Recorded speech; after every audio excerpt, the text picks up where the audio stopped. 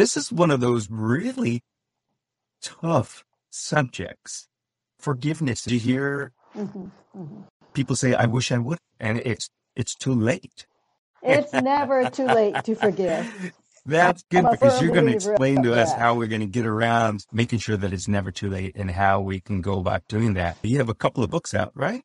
Yes, yes. My second book is Oh, this now one. that's an interesting title, Dancing with God. How did that title come about? Okay, I believe that life should be fun. Not ridiculously fun, but we should be enjoying. And dancing is one of the things that's fun. And so I, through the years, learned that if you know what the music is, then you dance to that rhythm. And so the rhythm of God's life, if you learn what the rhythm of God's life is, then you can dance. And so this book talks about how do you find the rhythm that God sets up in his music. And when you find that out, you can dance with him.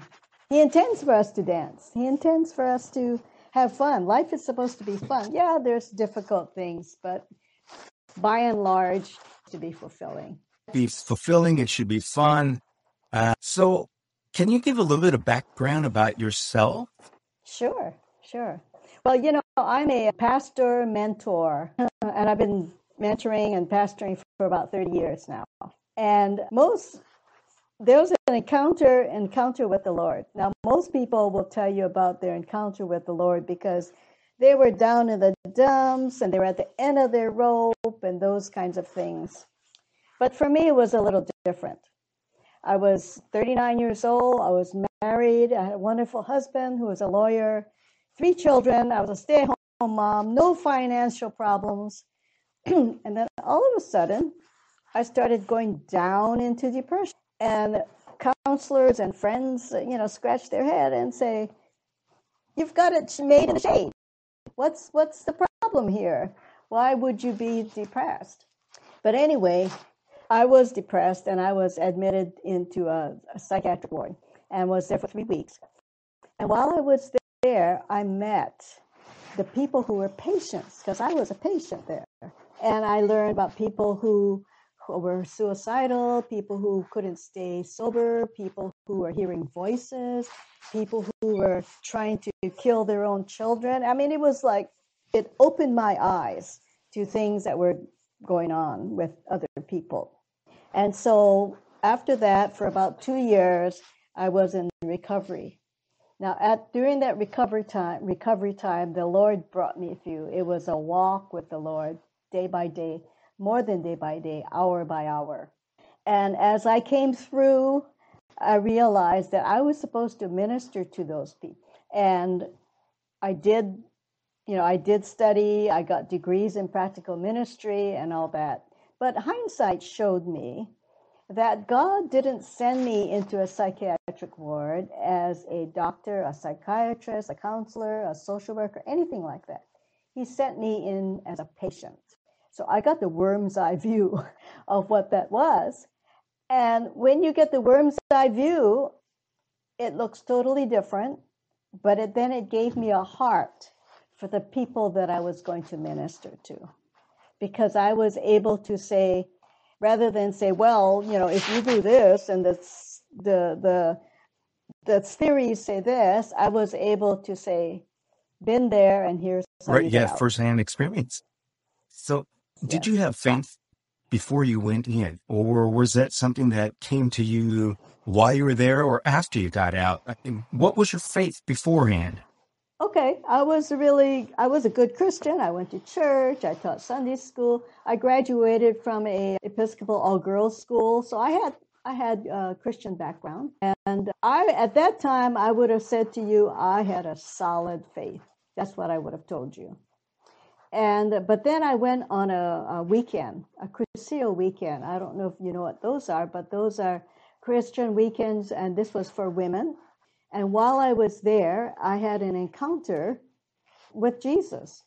And it was, it wasn't one of those, oh, he saved me things. The picture was I was on a diving board, and I believed that I was supposed to jump off. Well, I don't know how to swim. I don't like diving boards. And so as I'm going up on this diving board to the edge, it's getting higher and higher and higher. And I was terrified. I was absolutely terrified. And in my head was saying, oh, I have to jump. Oh, I have to jump. And I said, I can't do this. I was paralyzed and terrified. So as visions go, it comes from all over. And so I said, I can't do this. And a door appeared in front of me, just a door. And the voice said, open the door. Well, I'm hanging on to dear life on this diving board. And how am I supposed to open a door? And so I said, I can't even reach it. I can't reach the door enough. And the voice said, just touch the door. So I reached out and I touched the edge of the door. It opened and Jesus came out. And he didn't say anything, just walked up, stood me up, hang on to me, and walked me off this diving board that I felt was up in the sky. I imagine it was 7 stories high. Anyway, walked to the edge, stepped down onto the edge of the pool, walked to the shallow side. All my friends are having fun and partying. And he just motions to me to just go in on the shallow side. So I go in the water with my friends, and I look at the far side of the pool where the diving board is supposed to be. There was no diving board. There was none. So, like, what is this? So I went home, and the next couple of weeks, I just wept. The presence of the Lord was so strong. I didn't know why, but I would cry at everything. I cry while I'm doing dishes. I would cry by making the bed, cry sending my children. I would just weep. And then that's when he started taking me on that journey. And I just why am I weeping? And it just went down into depression. And so then the journey up. One of the things that happened, I'll tell you this story when I was in the hospital. I was admitted one morning, and I was assigned to this 4-bed ward, and I chose the bed that was farthest from the hall in the corner. Later in the day, another woman was admitted. She was kind of a big woman, and she was assigned a bed right by the bathroom door. So later in the day, I quietly slipped by her and went into the bathroom. And when I came out of the bathroom, this kind of Brunhilde type woman, I'm only 4'10", and she said to me, "You're the reason I'm here. You're supposed to pray for me." Well, I'm in a psych ward. This woman is huge. Okay, I'll do it. And up to then, as I told you, I felt I was a good Christian. I had my devotionals, I prayed from books, that kind of stuff, very stilted. And so I just knew I had to do something. So I took her hands and I started to pray. And I think it was a combination of birthday prayer, safe travels, healing, anything. And all I knew was to say, amen. And I went back to my corner. And then the next morning when I got up, she was gone. And I said, where is she? Later in the afternoon, she came bounding down the hall and she says, I've been looking for you. Thank you. I had the best sleep I ever had last night. Thank you for praying for me. And I'm thinking, oh my goodness, what did I do? I found that later she was in for a suicide attempt. And she said, I'm going home today. I'm going home. I'm so happy I'm going home. And I thought, there's something here. There is something here that I'm supposed to pay attention to. So that's how it all came in my book, all that experience. And then when I was, I do prayer counseling, and people kept asking me the same questions over, and I said, wait a minute, I'm teaching this one at a time. What if I put it all together and I could teach more than one person at a time? Mm-hmm. And so I did that, and I got my friends together, and I started sharing with them what I was learning, and I did workshops. And then they would say, may I have an extra handout? I want to give it to my friend. So I thought, hey, extra handouts. Why don't I put it in a book? Yes. And that's how we came up with this book, The Path Forward. And so this is a culmination of the workshops that I did. My very first, this one I published in 2013. Wow. And so the things in this book, The Path Forward, I know works because we've experimented. My friends and I tried it. We did workshops on it, and we shared the information with their friends. This is probably the wrong word to use, but I'm going to say that this was like a magical journey that you took. A fantastic, supernatural. Supernatural. See my book. I get in front of the camera here. Oh, yes, right at the bottom. Yes. Supernatural. Yes. To live supernaturally. We were meant to live naturally, but supernaturally. Now, some of the things that you touch upon are, as we were saying at the very beginning, is not controversial, but it is one of those very, very difficult topics. And I'm talking about forgiveness. And part of what you talk about and teach, I believe, is forgiving your parents, right? Mm-hmm. Mm-hmm. So that's a really tough thing to do, I think, for many people, for one reason or another. So why are people so angry with their parents? Mainly because parents are imperfect. There are no perfect parents because there are no perfect children. Right. Okay, we're all different, and we all have, some are more athletic, some are more boisterous, some are more quiet. So if you have imperfect children, you're going to have imperfect parents. That's just how it is. So just accept it. All right. So first of all, let's set the stage of what forgiveness is. Okay, thank you. Yeah. If you're listening to this on the audio podcast, what Marcia is doing is she's using one hand with one finger and then the other hand with the other finger to represent the parent and the child. So let's pretend if I get my camera here, here's me and here's my parents. When we clash, I'm trying to do it again. When we clash, we not only clash like this, but sometimes there's anger and regret and all that, and we start hooking and we start pulling. They're pulled one way and I'm pulling one way and we're pulling and back and forth.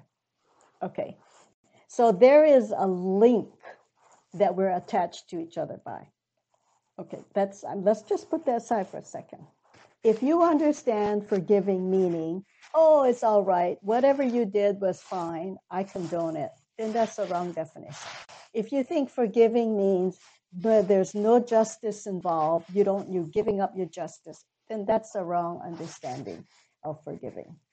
If we think forgiving means I have to go back and be hurt by you and allow myself to be hurt by you, that's not forgiving.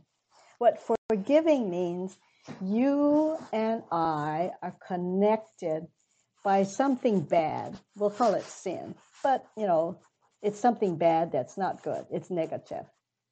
So when I forgive, I am saying I do not want to be connected to the bad stuff anymore, and I'm going to let go. Now, if the other person refuses to let go, they have nothing to hold on to and now it's their problem. Now, right. Okay. Yes. Now, there's nothing that says that I have to come back in the picture and rehook. No, because I forgave. And if you still have a problem, it's your problem. It's your problem. It's your problem. Okay. Now, let's go back. We're connected, all right? And I say, I forgive, and I am getting out of the hook. And you say, I don't want to be in this hook either. And you straighten out. Then we can come together. My camera's here. We can come together as equals without being hooked to each other. And if you want to go that way, I don't have to follow. If I want to go this way, you don't have to follow. But we can be free from each other's junk. So a lot of this is understanding what forgiveness is. And so let's let me forge ahead about forgiving your parents, okay? Let me Go ask ahead. real quick though. It seems like too, a lot of times when people are in this situation about having a hard time letting go or forgiving, it's to my understanding and from what I've experienced, a lot of it has to do with control. Somebody or they're fighting for control of whatever it might be, emotional control or Mhm. something else. Is that part of this as well? Well, I like to steer away from forgiving means I let it go, Mm-hmm. okay? Because it's a lot more than that. There's more to it than that. That's why people can't do it. So let me go into a little bit more understanding about forgiving. Forgiving is a spiritual law. Whether or not you believe in God, it works. If you don't believe in gravity, guess what? It's going to work on you. If you don't believe in the seed producing, you're going to plant corn, you're going to plant a corn seed. You're not going to plant tomato seed and hope you get corn. Thank you for listening to part 1 of my conversation with Marcia Vogel on forgiveness. Please come back for part 2 as we continue the conversation on forgiveness, but we're going to dive a little bit further into forgiving our parents.